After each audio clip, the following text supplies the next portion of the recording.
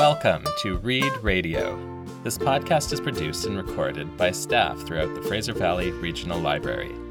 Here we present our recommendations on anything and everything from our collection for your reading, viewing, and listening enjoyment.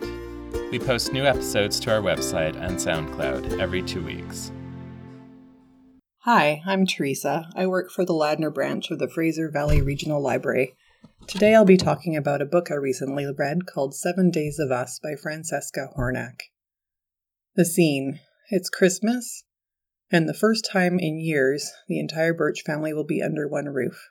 Emma and Andrew's eldest daughter, Olivia, is usually off saving the world, but she will be joining them at Wayfield Hall, an aging country estate in the family. Having just returned from treating an epidemic abroad, she's been told she must stay in quarantine for a week, which means her family has to as well.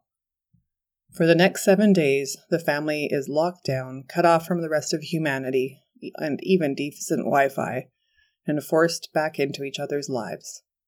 Olivia's younger sister, Phoebe, is fixated on her upcoming wedding, while Olivia deals with culture shock of being back in with her family and their first world problems. Father Andrew sequesters himself in his study, writing scathing restaurant reviews and remembering his glory days as a war correspondent. Mom Emma hides a secret that will turn the whole family upside down. In close proximity of Wayfield Hall, not much can stay hidden for too long, and as revelations and long-held tensions come to light, nothing is more shocking than an unexpected guest who's about to arrive. I don't know about you, but for me it's rare that a book goes in a direction you don't expect anymore. Not to say that this is a unique book with its premise, a squabbling family forced to spend 7 days together.